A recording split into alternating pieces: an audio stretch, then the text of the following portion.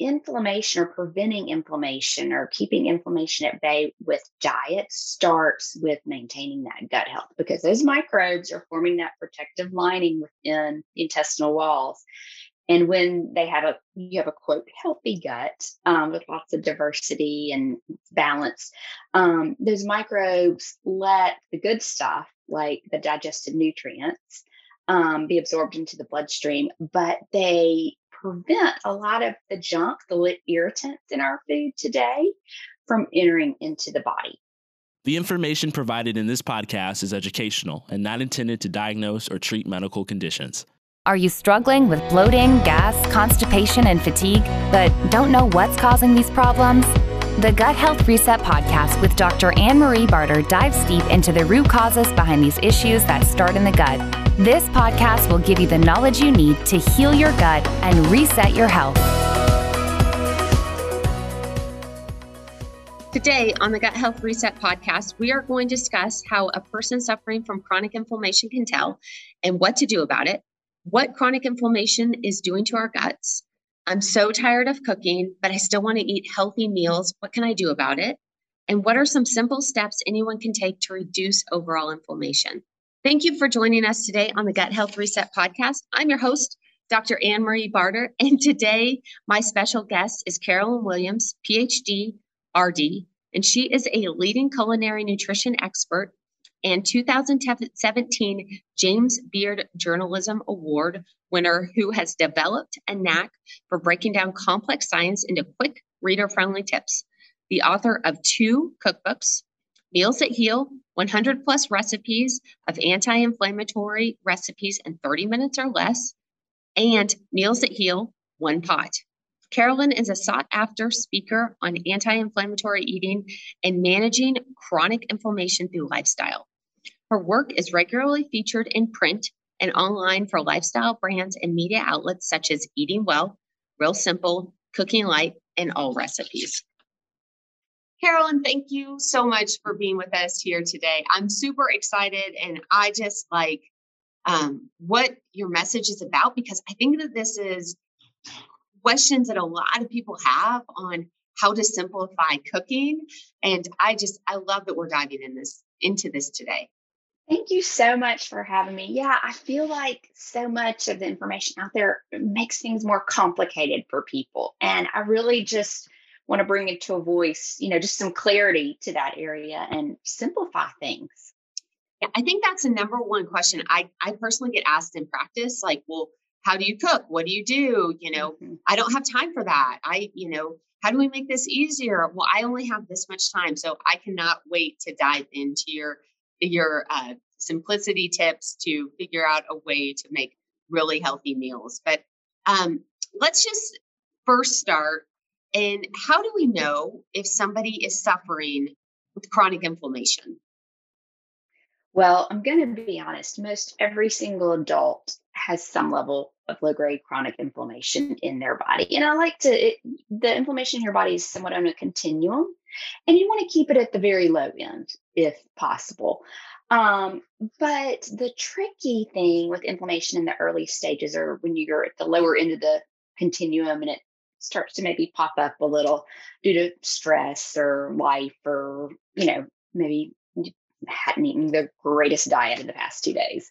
The tricky thing is the signs are so very subtle. They are things that you would probably never go to the doctor about.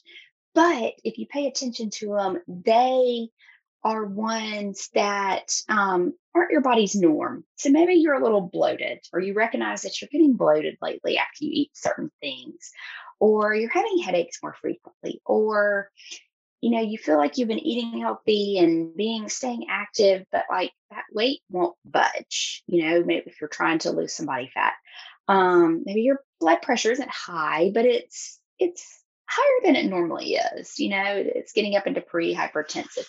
Just little things, maybe even new skin irritations, things that just aren't quite the norm for you. I like to say those are kind of like your body waving like a little yellow flag.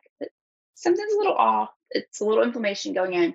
That's really when it's really easy to, rein things back in and lower that inflammation. And then some of your red flags are going to be like a high or an elevated hemoglobin A1C, lipids that are, out of whack, that are not where they should be, high blood pressure, those kind of things. So some people don't know what an elevated hemoglobin A1C is. Can you explain that?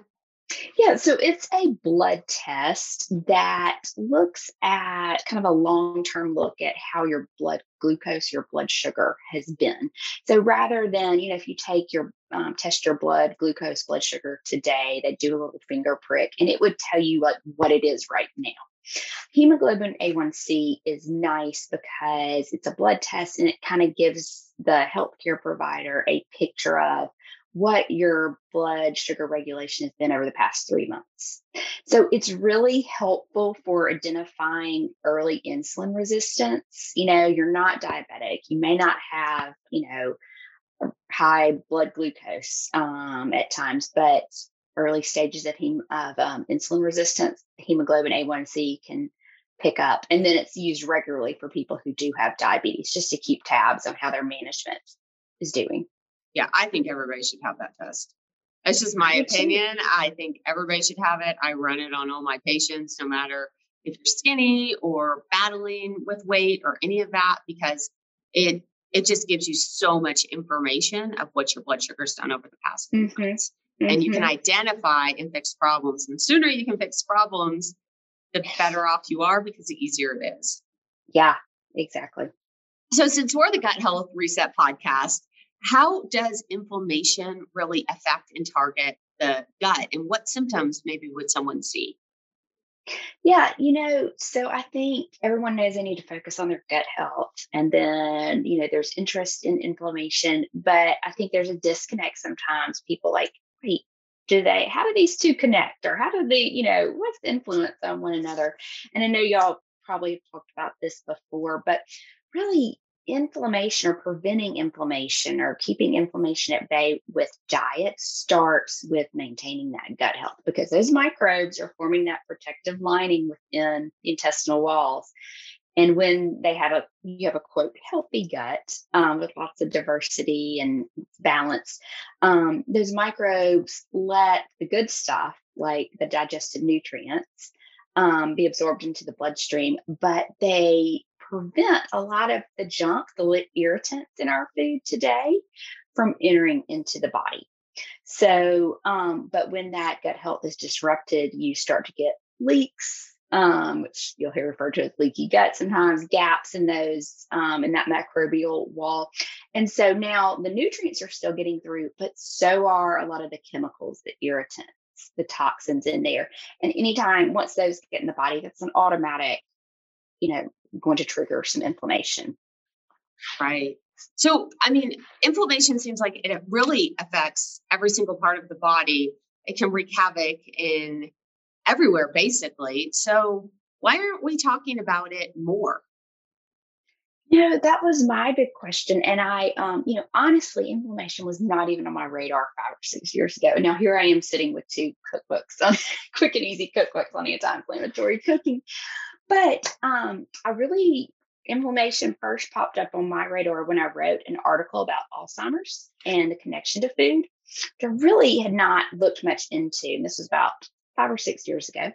I wrote it, and that's what I wrote it for Cooking Light. And inflammation is a key driver of the development of those plaques and tangles in the brain that are associated with Alzheimer's. So a lot of the foods that are good, like on the MIND diet, may have a preventive effect on the development of Alzheimer's and just overall brain health. A lot of those foods that are so powerful are anti-inflammatory in nature, and that's one of the things that may help reduce people's risk. But I wrote that article, and I ended up winning a James Beard Award for that article. And I would love to say that's how I got into inflammation, but it wasn't. I kept on doing what we all do, like going through our daily tasks, my daily to-do list, writing articles on all these other health topics that I thought were so very different. And when I finally sat down and took a vacation about 6 months later and kind of stopped to think about what I've been writing, what I wanted to write in the future, I realized, oh my gosh, all these different things from intermittent fasting to autoimmune conditions to eating for high blood pressure, you name it, diabetes, weight loss, anything. The one thing that all this research that I've been looking through for each of these articles there's one common thread in all the research, and that is low grade chronic inflammation is the common culprit or the common driver in every single one of these. Or in the case of intermittent fasting lowers like the inflammation in the body typically. So, but then my question was exactly what you asked me, like, okay, Carolyn, you must not be understanding this right, because why aren't we focusing on this? Why aren't healthcare providers really zeroing it in? Because reducing inflammation is how you stay healthy, maintain your health, but it's also how you treat disease, or a part of how you treat disease and prevent disease. So then I was like, okay, I got to go back to the drawing board, because why isn't everybody preaching anti-inflammation? And, that's when I realized, we don't necessarily need all these separate diets, these heart healthy and, all these different types of diets for different things. We all really need an anti-inflammatory diet, because that's the root cause of everything. And then they're now 12 and 15, but I have two children. And my thought was, oh my gosh, so my first thought was this would be so powerful for my parents. And then I'm like, well, Carolyn, you're about to be 40. This would be powerful for you too. But then I thought, what if I could get my kids just adopting some of these habits? Imagine like how that might really change the progression or trajectory of their health, like for the next 50 years. Absolutely. Absolutely. So now I'm like very excited.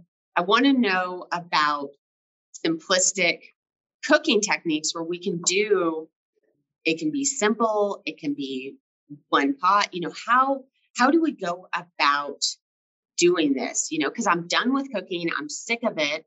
And, and I think that mirrors a lot of people's views on cooking. Yes. And, one thing I had to face myself a couple of years ago is there's a lot of nights I don't want to cook. And I think a lot of people are in that same boat. Now, I want the benefits of a home cooked meal, of a healthy home cooked meal for my family. And I can't afford to eat out every night. But, but I don't want to, that's the last thing I want to do a lot of nights. It's like another thing on your to-do list, or at least right now in my stage of life. And, I think I realized once I said it out loud that it really took a lot of weight off me. I think there's a lot of pressure or a lot of guilt, particularly women feel that they don't really want to do it. They know they need to, they want the benefits, but, we don't really want to do it. And so that's really the space I was in about 3 years ago. And I'm still somewhat in it. I'm coming a little out of it, but I'm still, somewhat in it.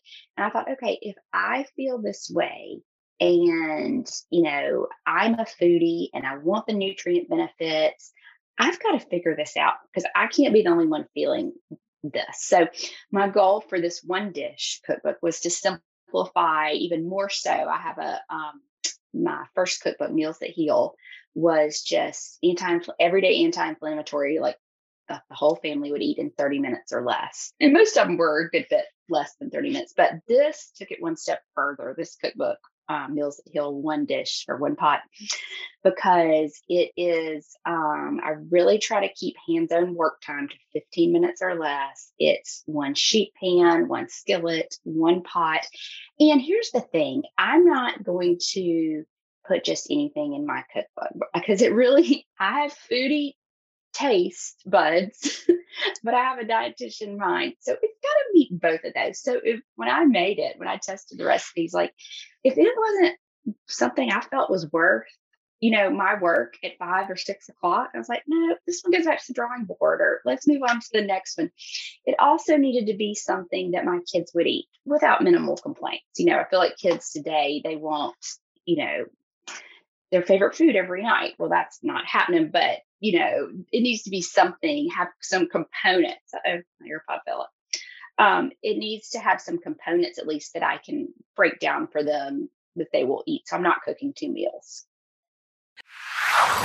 Hey, this is Dr. Anne Marie Barter. Have you ever spent hours searching for the right supplements to heal your body?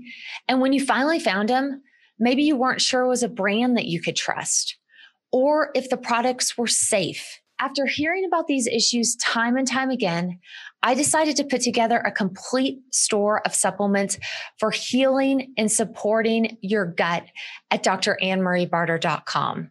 There are supplements for constipation, thyroid health, gut health, energy, and so much more. There are bundles created for sleep support, pain support, histamine support, and the list just goes on and on. These supplements I use personally, or I've handpicked because they've worked time and time again on countless cases in the office. And on the website, you can see what ingredients we use to put your mind at ease. If you visit drannmariebarter.com and use the promo code podcast to get 10% off your next order. So what are you waiting for? Go visit Dr. Anne Marie Barter and get 10% off your supplement bundle. Ciao.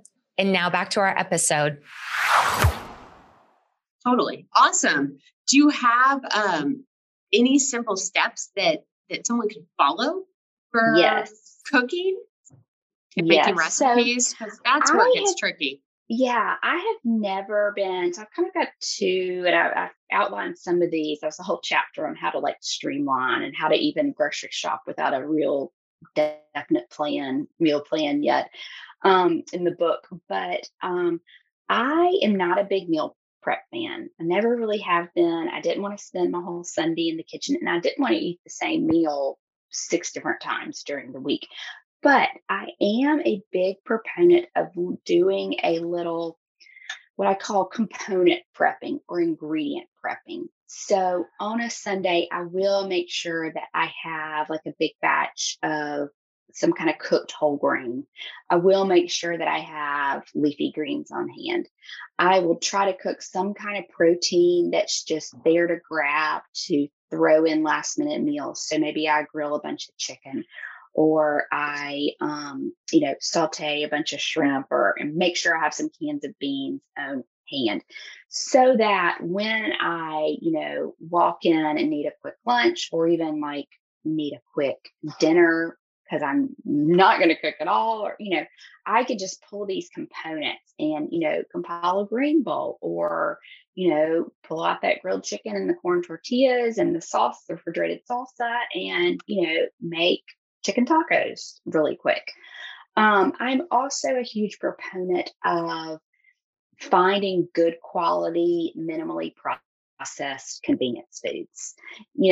Processed foods have a really bad name, and most of them should. But there are some really high quality brands out these days. And when you find some good ones with good quality ingredients, those can really be your time savers, your shortcuts. And, I tell people, you say, well, how do I know? And you hear the old recommendation, 5 ingredients or less. Well, it can still not be great quality with 5 ingredients or less. I tell people, like when they're buying a salad dressing, or when they're buying a marinara or tomato sauce, look at the ingredient list. Does it have the same things in that list that if you were making it at home, that your recipe would have? So if it's a marinara, I want to see organic tomatoes. I want to see basil. I want to see extra virgin olive oil, garlic, maybe a little salt, a little pepper, those kind of things, and that's about all it should be. Same for salad dressing. I'd love to see extra virgin olive oil as the main oil in there. If not, then, a little healthier oil in there, avocado oil. You're seeing some come out now. Spices, vinegars, maybe a little mustard, maybe a touch of sweetness, because you do need to balance those flavors just a little. It's not, as long as it's not excessive. So you want to see like a little honey or maple syrup towards the end. But that's kind of my gauge for what I use. Does it look like, are these ingredients in this ingredient list the same as what I have in my cabinet and in my refrigerator? Yeah. And I think I think that was a great summary of that. There's been a lot of discussion, just to switch gears, about food intolerance. And how do I know if I have food intolerances? Do you have any recommendations for that? Yeah, a lot of times people will start to pick them up themselves, or they'll notice something isn't quite right, or they'll notice I get a sore throat after I eat this meal. They may not know the food, or, for instance, if I eat full fat ice cream, if I indulge one night, which is not on occasion, but I mean, which is on occasion, excuse me. But, I'm not, nothing is off limits technically, but, I know I'm going to wake up that next morning with a little bit of nasal congestion, maybe even a slight sore throat. If I get right back on track, it's going to go away. But I've learned that, and that's a little bit of a food intolerance, food sensitivity. They are really hard to detect. And I don't know about what you have found, but I have not found, the research that I've read has not suggested that at-home tests that you can send off are very accurate at all. Is that kind of, have you? It depends on the test. Okay. Most of them, I think that's totally true. Sometimes if someone's done an elimination diet, this is kind of my gold standard. If someone's done an elimination diet and they can't figure it out, then I'll run a test that's a little bit more accurate versus a lot of the ones that are just at home. But I don't start there, and I run stool tests first, because you're going to get a ton of food sensitivities if that's the case. And so it's a last ditch effort when I do a food test. Yeah, I wish it was as clear cut as like food allergies testing, but it's not. And, I've also found these can develop over the lifespan, and it's usually related to inflammation. Like certain things may not bother you in your 20s when your inflammation is really low and you're not stressed, and, but then in your 40s, where, life is different. You're a little bit older. Health has changed a little, and you've got have a little more inflammation in your body. Maybe you're still healthy, but you have a little more inflammation. That might make you start seeing the symptoms of a food intolerance. And I'm with you. The elimination protocol, I think, is by far the best. Now, it's for people who have severe ones and really need to get to the bottom of what is bothering them. I think the classic elimination diet is great, and you can't beat it. It's also hard though. So I do give, just as a starting place for people who aren't ready to do the full elimination protocol, which is about 6 to 8 weeks, if I remember correctly. I give kind of a quick, Cliff Notes version, if you will, of the elimination. It's not 100% accurate, but for a lot of people who just maybe have some general ones that have developed later in life, it can be a good indicator where you cut out, gluten, and you cut out dairy, and you really kind of clean up your diet for 2 weeks, really good. And then you introduce stuff slowly. And a lot of times people will realize, oh yeah, when I drank milk after that, or when I ate cheese, I noticed some nasal congestion. You can notice small things, and that's your tip off. What's your feeling? Because I feel like not a lot, but there's certain subsets of people that refuse to do it.